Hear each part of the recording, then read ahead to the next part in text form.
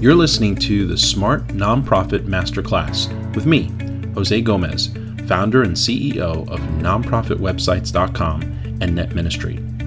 If you're a leader in a nonprofit organization who wants to reach more donors, volunteers, members, supporters, and the community that you're serving using the power of the internet, then I'm already waiting for you in today's episode. So let's get started.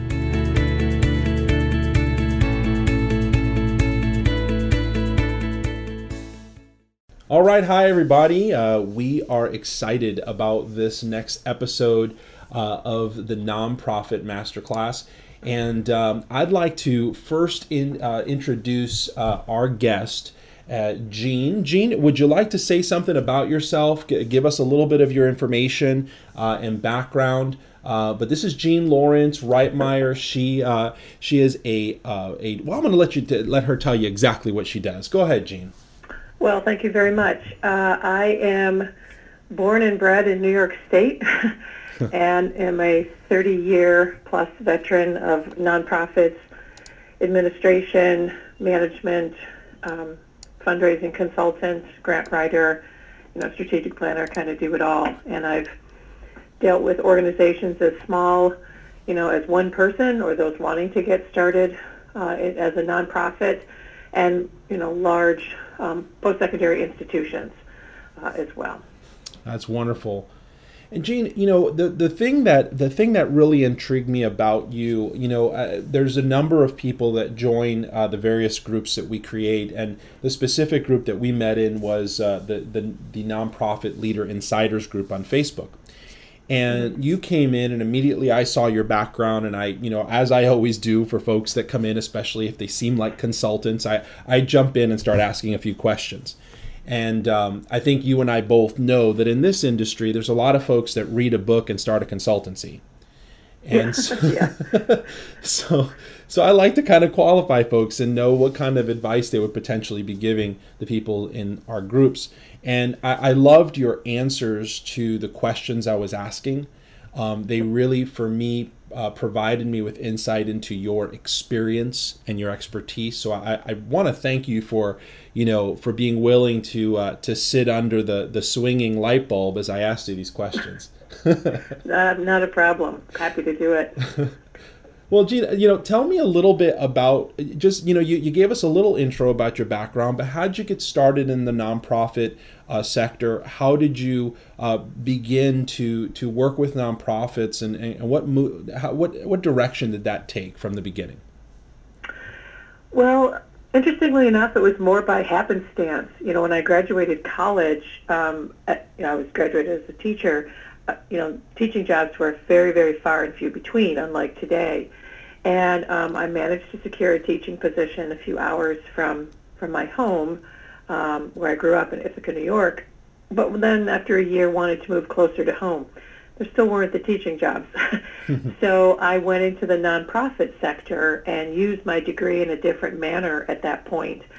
And then it sort of just evolved from there. And I was probably, I think, 27 years old, and was offered my first position as an executive director. Oh, wow. And at the time, in Central New York, the American Cancer Society used to have a unit office, so a presence, in every county in New York State, and the state office was in Syracuse, which is about 30 miles from Cortland, where I got this directorship. And I actually applied for the position thinking, I could do that, not really knowing all that was involved. And fortunately had a tremendous mentor at the state office, who helped me learn some of the ropes, because I was still expected to raise, I think back then, and this was, of course, I'm dating myself, in the 80s, $60,000 or $75,000 a year. And the office had not had an executive director for a significant number of months. Wow. So when that happens in a small organization, it was me and a part-time secretary who I had to hire. Volunteers kind of go away, and the funding dries up. And that was when we still went door to door and asked for donations for the American Cancer Society. And I had to learn how to plan special events and how to do, coordinate volunteers and how to understand bequests and planned giving and all of those sorts of things that was a foreign language to me in the beginning, but it was a tremendous training ground for me. And then I kind of just catapulted from there. Yeah, that sounds, and what a tremendous just throwing you into the fire situation, right? Yeah. You think about that, if you wouldn't have been in that situation, if you wouldn't have been in the position and just kind of thrown into the fire like that, how long it would have probably taken to learn the things that you learned. And then if you wouldn't have had that mentor, all the different ways you probably would have tried it before you figured it out. But you were just in that great situation where they put you in the pressure cooker, gave you the tools, gave you somebody to help you out, and you were able to thrive. Exactly. And they obviously saw something in me that led them to hire me at such a young age with such a tremendous amount of responsibility. Because there were a multitude of programs that they used to do back then. They've kind of, pulled themselves in a bit more than they used to be at the American Cancer Society. But it was a way for me to learn the ropes kind of as I was going, but I wasn't completely by myself. And it taught me how fund development, its hand has to be in every component of an organization. It cannot be standing out on its own, which often is what happens in many organizations. Well, you just go raise the money, and we'll worry about the programming and services and whatever else it may be. And fund development cannot act in that manner. It has to be integral into every aspect of an organization. Now, is that something that you realized, a realization you came to through trial and error, or is that something that your mentor was able to pass on to you? I think it's a combination of both, but I also think it's a combination of my own personality and my own upbringing of being curious and asking questions and observing. And I'll give you a perfect example. When I worked at a local hospital in the Office of Community Relations and Development, they did an annual appeal. I think they still do. But they only sent it out to a key number of people. And it's a county of a population of now about 100,000 people. And I led the staff and physician component of that in addition to the other one. And we lived still within the county, but about 12 miles from the hospital, give or take. When I left that position, and we still lived in that house for a number of years, not once did I get a solicitation letter from that hospital to donate. And I gave birth to children at that hospital and worked there for 7 years. So they only were, Ithaca-centric as far as, well, we'll just ask the wealthy people to give us money, not understanding the complexity of who their consumers were of their services and how they could cultivate them. So it was a matter of me saying, wait a minute, this doesn't make sense. But having them switch was, and I don't know if they have, was quite difficult because it was one of those, we've always done it this way, Yeah. And how difficult is that when an organization doesn't really take development and weave it into all the various pieces of what it does? It now isolates development into its own bucket. Now has zero momentum. You have to sit there and constantly churn that wheel instead of moving it through the organization. Still have some dedicated efforts to development, but weave the culture of development throughout the organization. Is that what you're saying? Exactly, because it's extremely difficult to raise funds in whatever venue. If you're talking about grant funding, if you're talking about planned giving, major gifts, that type of thing, if you don't know what's truly going on within the organization. I have a client now where I had to say, this is a youth program, said, where do those kids go to school? What is the age range of those kids that you're serving? What is some of the demographic information, as opposed to, we just need X, and sometimes I have to say, well, how much does X cost? Right. It needs to be integrated within, so there's a clear understanding, because that's what funders, and the funder can be an individual, could be a corporate support, it could be in kind, it could be a foundation or state or federal funding. They want to know those details. Absolutely.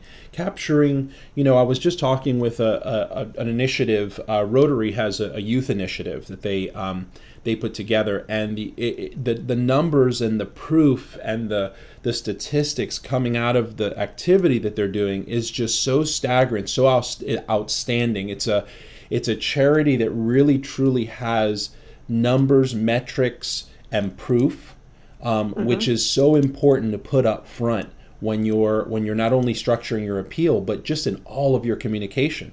The mission isn't just the mission anymore; it's actually tangible evidence, and it's real traction.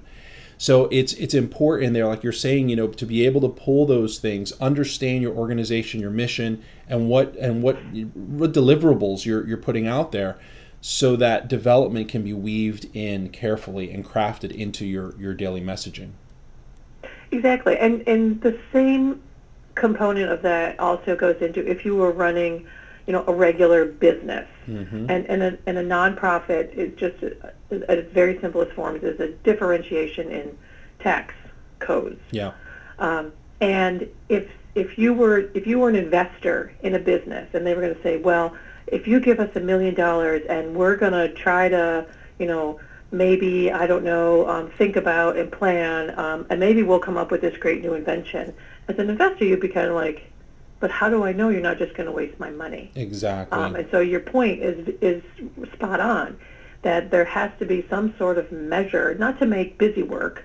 I've had to do New York State, statistical reports that were 18 pages long, but to measure, to say, I could say of a program that I used to direct that statistically 100% of my kids graduate from high school as a dropout prevention pre-collegiate program on time, and 62% of them went on to post-secondary education, and another percent, blah, blah, blah, did. Phenomenal. Those are measurable. Absolutely. I can count the kids, and the impacts that it had, not just say, well, we did these activities, and, the kids were happy. It's not measurable. So the purpose of a nonprofit isn't just to have meetings? Right.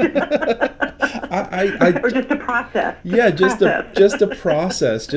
I want to talk to you a little bit about that, because as we talked before today's interview a little bit about the different nonprofits and kind of at the juncture where we find a lot of our clients, and one of the things I'd like to really pick your brain about here, that I know that folks will really relate to, is about the real top concerns of nonprofits. And we know that they're at the top of the ladder of these concerns. Funding is always the top one in just about any survey that's done. Followed very quickly with volunteer needs and board cohesiveness, and either the board's either micromanaging or they're not managing enough. So board level type of management is important, governance, those types of things. But I want to get from you, I know what the leaders are concerned about. What are your top concerns for nonprofits when you walk in? What do you look at that might be maybe a little different than what they might be concerned with? Well, I think it goes with the top priority for many leaders or organizations, regardless of size pretty much, is that funding component. But I come at it from a different angle. I look at their ability for their funding sustainability. Too many nonprofits, small, medium, even large, ones I've worked for in full-time capacities and also as a consultant, rely on a single source funding, meaning they only rely on grants. Yeah. And so then, and they rely on the same grant, or they're chasing the money. They're reactive to their funding sources as opposed to being proactive in their funding sources. And if I had a dime for every time I said what I will say in a second, I could retire. I cannot tell you how many nonprofits do not have an endowment. And I say to them, you can start an endowment with $25 and open a bank account. Oh, yeah. We've talked about that at our board meetings. We talked about that last year. We talked about that 5 years ago. Oh, yeah, we really need to do that. Open the account. Because there are a percentage of people who will donate, and it's overwhelmingly people who give to people. It's not grants, it's not foundations, it's not corporations, it's people who don't want to give to general operating, who don't want to give to buy the new bicycles or the trombones or the kickballs or whatever. They will give to an endowment, and that's also how you build your major gifts program. And time after time after time, and these are organizations that have been in doing their work for 20, 30, 40, 50 years or more, still do not have an endowment. And that's how there's revenues, there's grants, there's endowments, there's major gifts, there's planned giving. they have to develop those, and they go hand in hand with their marketing strategy. And many of them don't, just like we talked about a minute ago. They set fund development, just write some grants. That's all I want you to do, just write some grants, you know. And it's far more than that. So I look at it from a different angle on how sustainable are you in your funding streams and how diversified are you. So that if something happens, which I've seen it happen, and I've had to negotiate with funders for nonprofits, and a funder will say, I'm sorry, we told you last year, 3 years ago, we were only going to fund you for this long, and, we're not going to fund you anymore. We believe in your program, but this is the limit, and they're out $150,000, and then they have to, or even less, and have to turn off the lights and lock the door. Yeah, absolutely. And I find that there's two. This is such an important point that you're making, Jean, because so many times nonprofits, the leaders and the founders of nonprofits, they'll start a nonprofit for a project or for a specific idea. And so their interest is very short-sighted. They want to just fund the next project or fund the next component of their vision, because at the beginning stages, buying a building seems like a huge deal.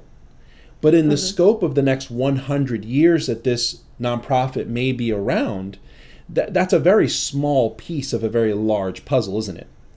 Yeah. And so sustainability becomes so important because it's not really about your next project. It's about how many years and how many people and how many lives you're going to touch over the entire lifetime of the nonprofit, and how do you approach it in a way where you can ensure the survival and continued support of your organization.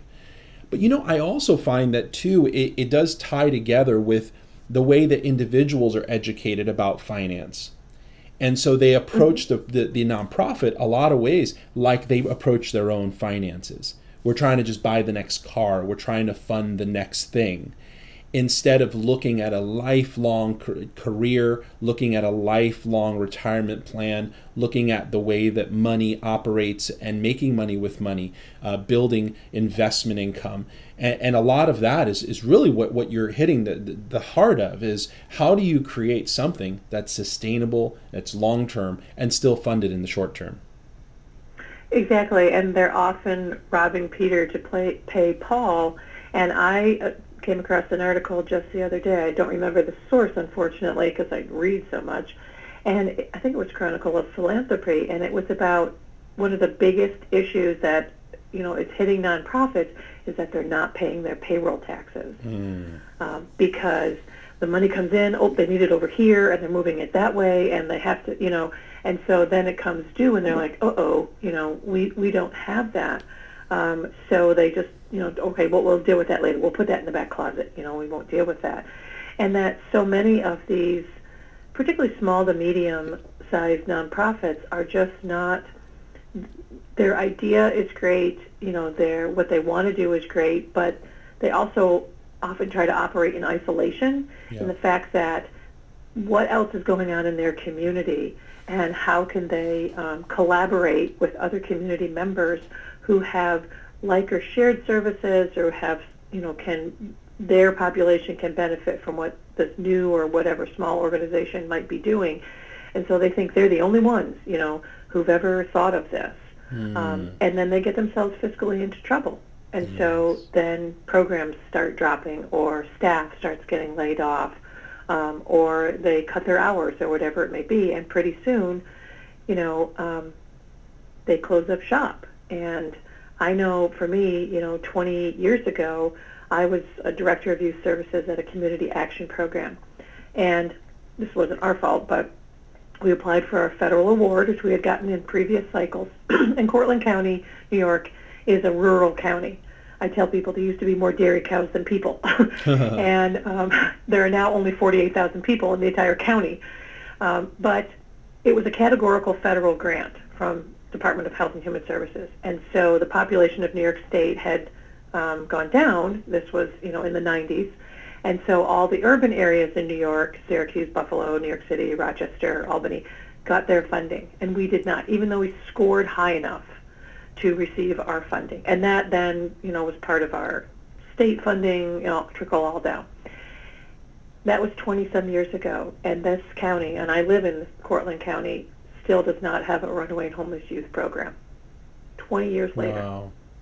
So the community still hasn't gotten together, and there's the typical Catholic Charities and Family Services, and and the Community Action Program is still there, but they're so busy with so many other things and being reactive to their funding sources and not looking beyond their borders to say, how can we come together and work together with members of our community who are not in the nonprofit world to say, let's work together to make this community a better place to live for all, as opposed to just being out there on, well, so-and-so is on Main Street, and so-and-so is on First Street, and so-and-so is on whatever, and that's only the population they serve. They're still all members. And so I've said for, most of my entire career, human services, this is about community development. At the bottom line, it's all about community development. It really is. And, yeah. It really, really is. And what do you feel in your experience? What do you feel is when you approach a new client, when you approach a nonprofit that you've met, what do you feel the real telltale signs? Maybe if you can give 3 that really help you identify whether or not this organization is probably a healthy nonprofit. Well, I think the first, which is pretty encompassing, is to put bluntly, how panicked they are about having to raise money. Mm-hmm. And how they think, well, if you just do this, then in 30 days we'll have $100,000, and not planning that out.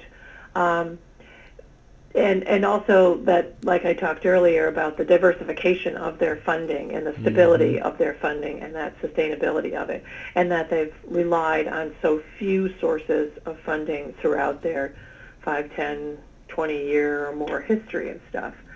And I think the second is kind of coupled with that, like I mentioned, is that they keep chasing that money. So, well, if we just create this program, then we can hire some more people, and then we'll get that X amount of grant funding.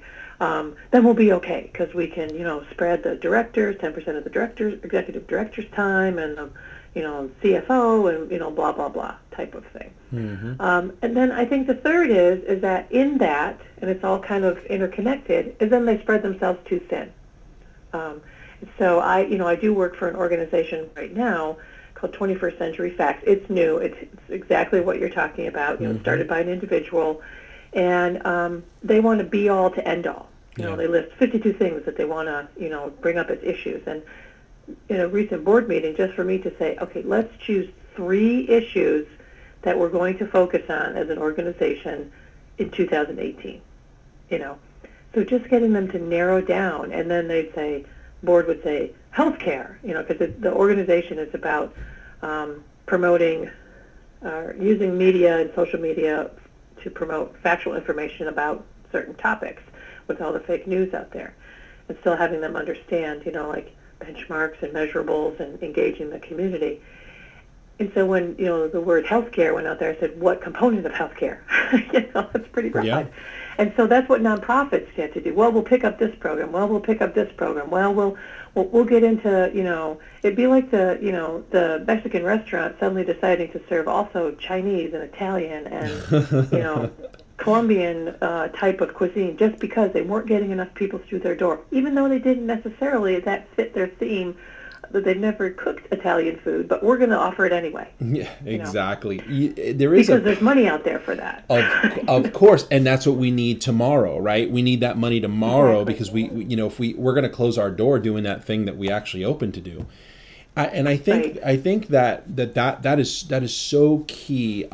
Even in business, typically where you see mistakes made is when folks try to do too many things, try to be too many things to too many people. And so you end up either having to spend billions of dollars to attract a very, very broad audience, or you just end up going broke. And so the idea here is learn how to do one thing right. In the nonprofit world, I like to modify that a little and say learn how to show one set of results first. Show us what you can do.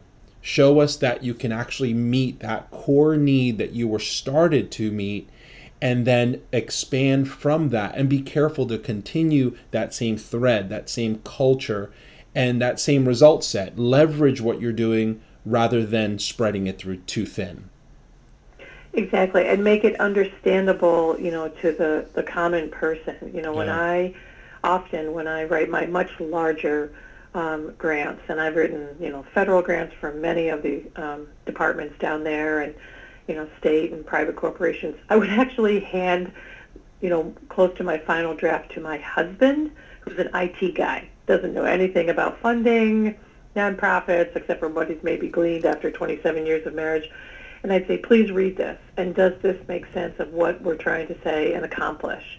And sometimes he would come back and say, wait, I'm confused about this. So that if, somebody dropped from Mars, as we used to say, and couldn't understand your application or your solicitation or whatever, then how do you expect them to want to invest their money, time, whatever, into your organization? You may think it's fabulous. You may think it's the best idea ever to help, the little squirrel that, might be going extinct. Not everybody else might, because they don't understand it. And that's where I think a lot of nonprofits don't do a great job in really saying what they do, and as you said earlier, what they do and the investment from individuals or funders makes an impact. And that so makes important. The world better. Isn't that what we want? We used to say, when I started so many moons ago, we hope to put ourselves out of business in human resources. Mm-hmm. Well, I'm still here. And so are a lot of the veterans who have been around for a very long time, because we're not putting ourselves out of business. But are we making a difference? And that's sort of, a real barometer. If those people who will be listening to this, if they go out and ask, quote, the everyman in their community, and ask them, do you know whatever their said organization is, do you know what we do in this community and what an impact we have? And they might be surprised how many people do not know. So important. So important. There is a language of the community, and then there is an internal language, right? And it's very different from organization to organization. And then there's a funding language that's common among nonprofits. And for me, I find it fascinating that for most nonprofits, they don't really know when to use what language. So they start using funding language to the public, or they use internal tech speak, if I could say that phrase, to the public. And then, internally, they don't even understand the language of funding. And so I think it's so important that nonprofits do understand that, guys, you have your message out to the public. You have the plain man speak, the very very itemized and understandable message that you want to put out. But then internally, you're going to have your own process language, your own acronyms, your own way to talk and way to refer to things. You just have to make sure you understand the difference between those things. And for many of you that have nonprofits and are really at the starting phase and not a lot of experience and not a mentor like what Gene had to teach you what all the different pieces of funding language are, like planned giving and endowments and bequests and those things, that's another language you've got to pick up. And it's not so much you've got to pick up the words, you got to pick up what those words mean, because they're critical to you and you're missing something. There's also I love this communication strategy. When you take something, you take a need that someone has, let's say a community has, and you identify it's the hell heaven type of scenario where you're defining the hell, you're defining the problem and the depth of the problem and all of its even peripheral consequences.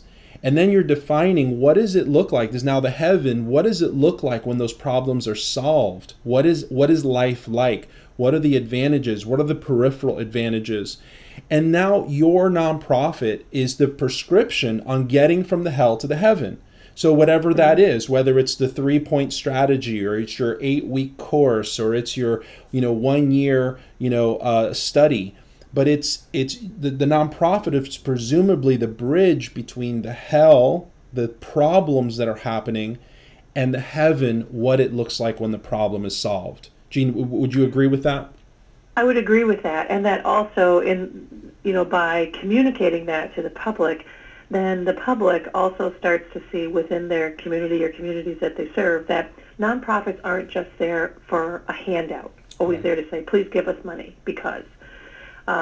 And so, one of the things many years ago, again, when I was at the Community Action Program, one of the programs I was responsible for was, again, the Runaway and Homeless Program.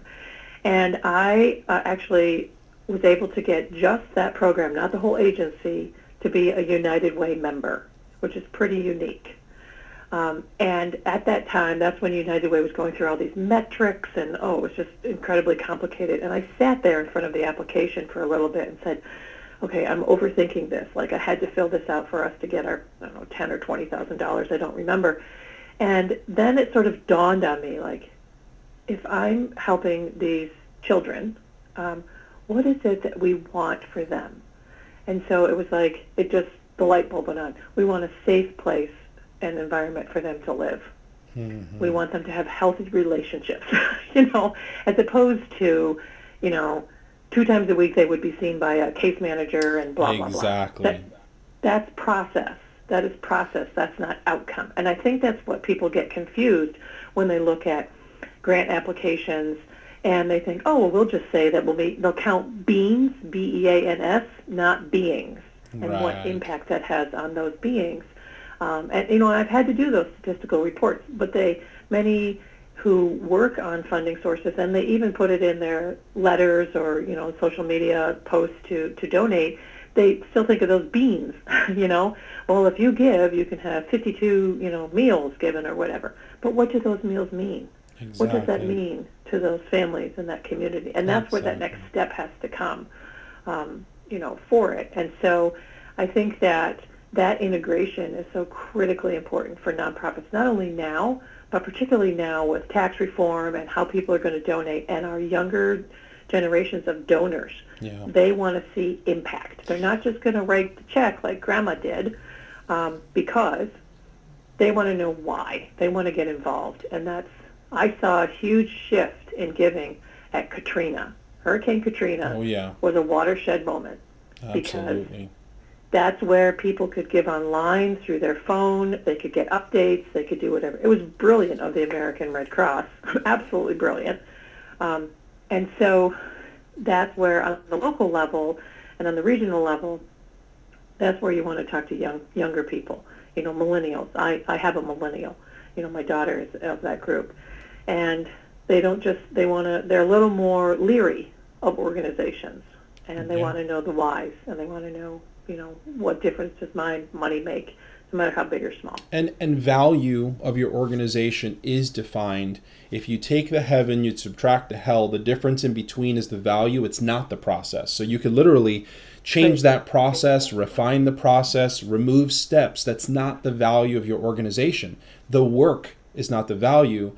It's that progress. Can we really get a condition, a people, a situation from one place to a place that is better because you did something? And that value between is the value of the organization and its mission.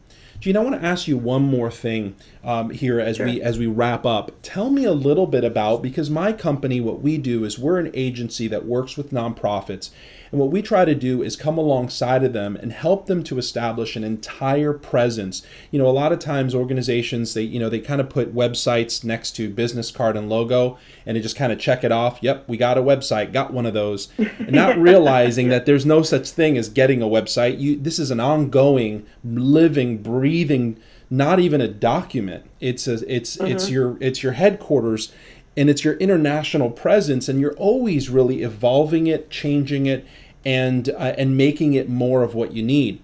And then there's so many components to that, everything from email all the way to social media, all the way to advertising online and Google's grant program and so many different things, so many pieces to it. What we try to do is come alongside of organizations to help them to establish their presence entirely so that all the pieces are in place, the machine is actually moving for them, and they can go focus on what they actually do as a nonprofit. They don't have to go around and play too much with the website.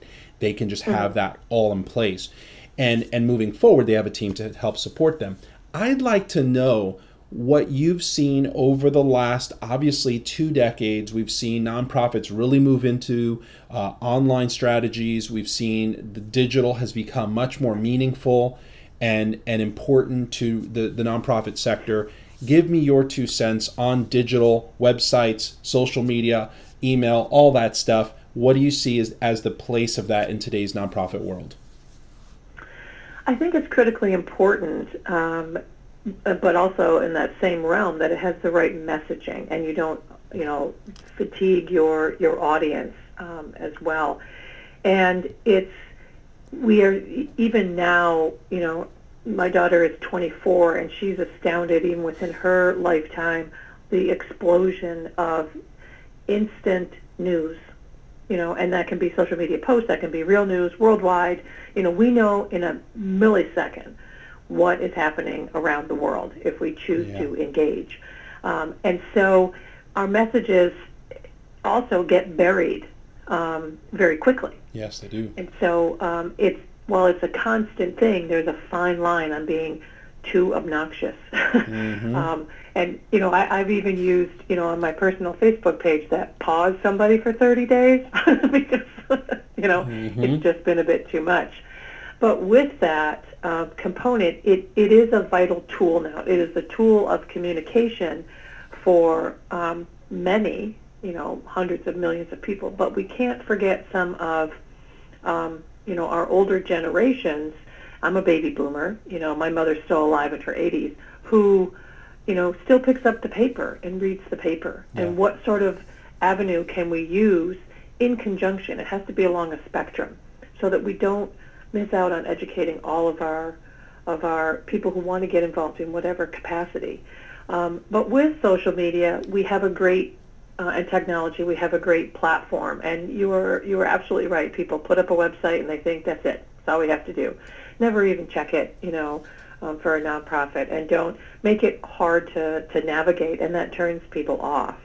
And I think that in building an organization and building their technology and their social presence, they need to be cognizant of who their audience is, not only those that might be potential donors or who may volunteer their time, but also those people who may benefit from their services. Jean, that's really insightful. It's powerful what you're saying.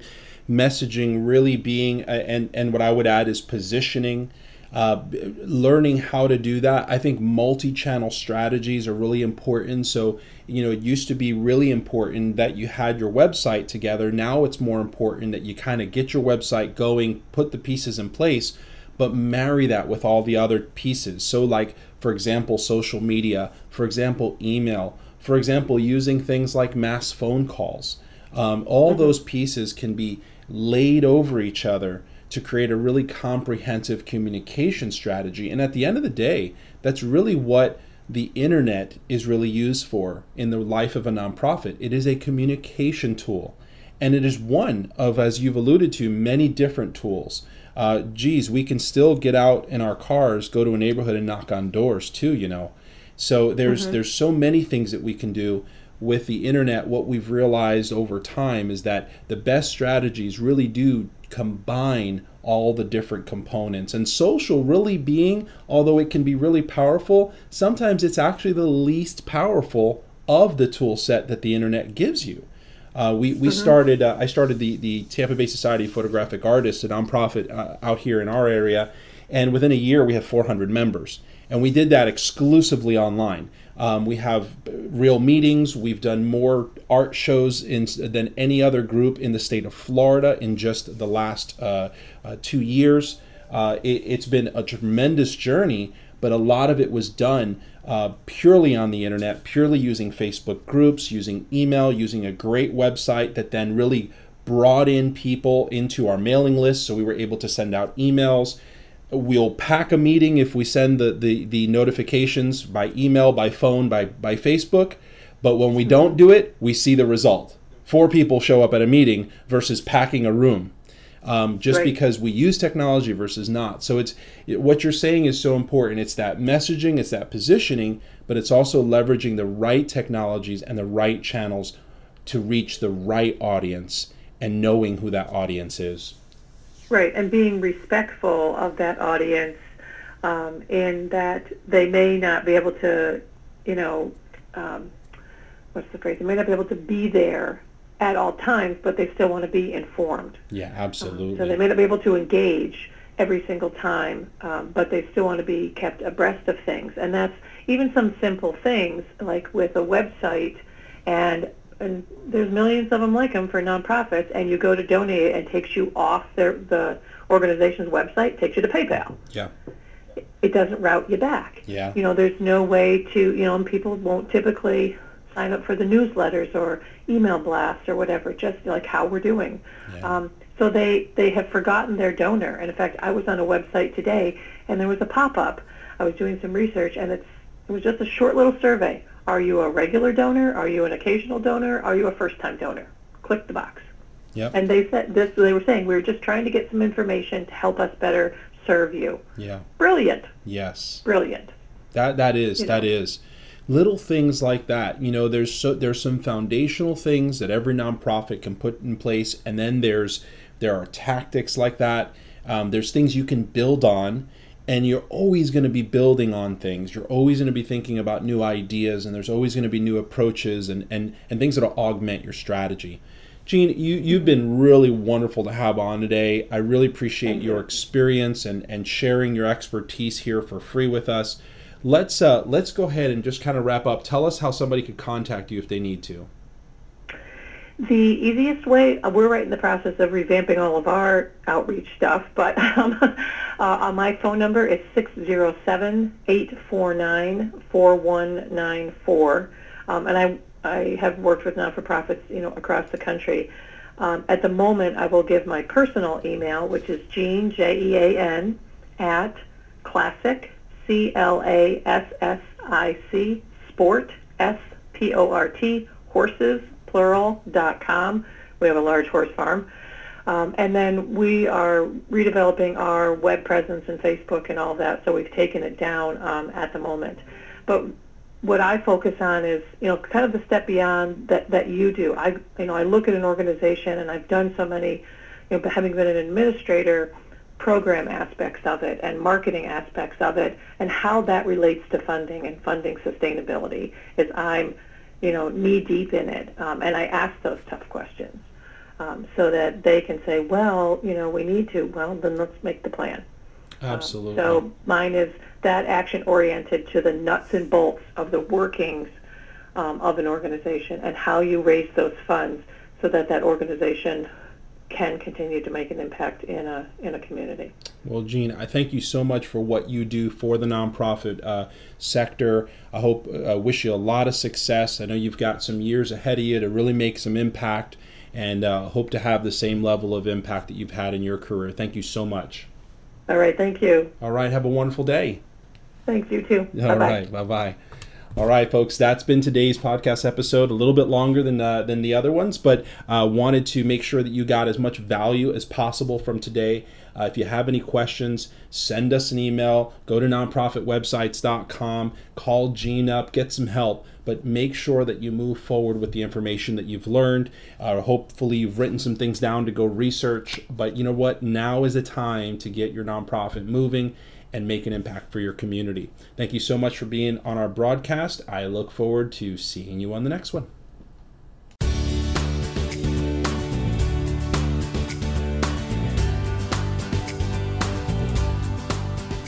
Hey, thanks for tuning into today's episode of the Smart Nonprofit Masterclass. It's been a great episode, and I hope that it challenged you in some way and provided you with some tools to build, advance, and market your nonprofit. But before you go on your day, I want to tell you about a free resource. Are you the nonprofit leader who wants to raise money for your cause, get the message out, inspire and engage your board, increase the influence of your organization? Maybe you want to attract talented staff and volunteers, or keep your supporters better informed about your wins. Maybe you even want to just establish a great reputation in your service area and in your industry. But you find that you lack the funding you need, you don't really know where to go next. Maybe you're even scared of running out of money and resources before your mission is successful. Well, we completely understand your fight and how important your mission is to this world. We've worked with over 60,000 nonprofits around the world, for the last 15 years, learning about how to build, advance, and market their organizations using the internet. We have a proven success formula that we've put together, and it helps organizations accomplish their mission, get more funding, find the right donors and volunteers, and ultimately get their message out around the world about what they're doing.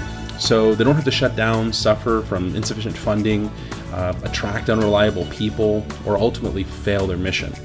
We've got a free checklist for each phase of our formula, which we lovingly call BAM, and they're available right now at nonprofitwebsites.com. So go download what thousands of other nonprofits have already started using to become the organization that they've always really strived to be. And it's 100% free, so you can't lose. Anyway, thank you for listening and have a wonderful rest of your day. See you next time.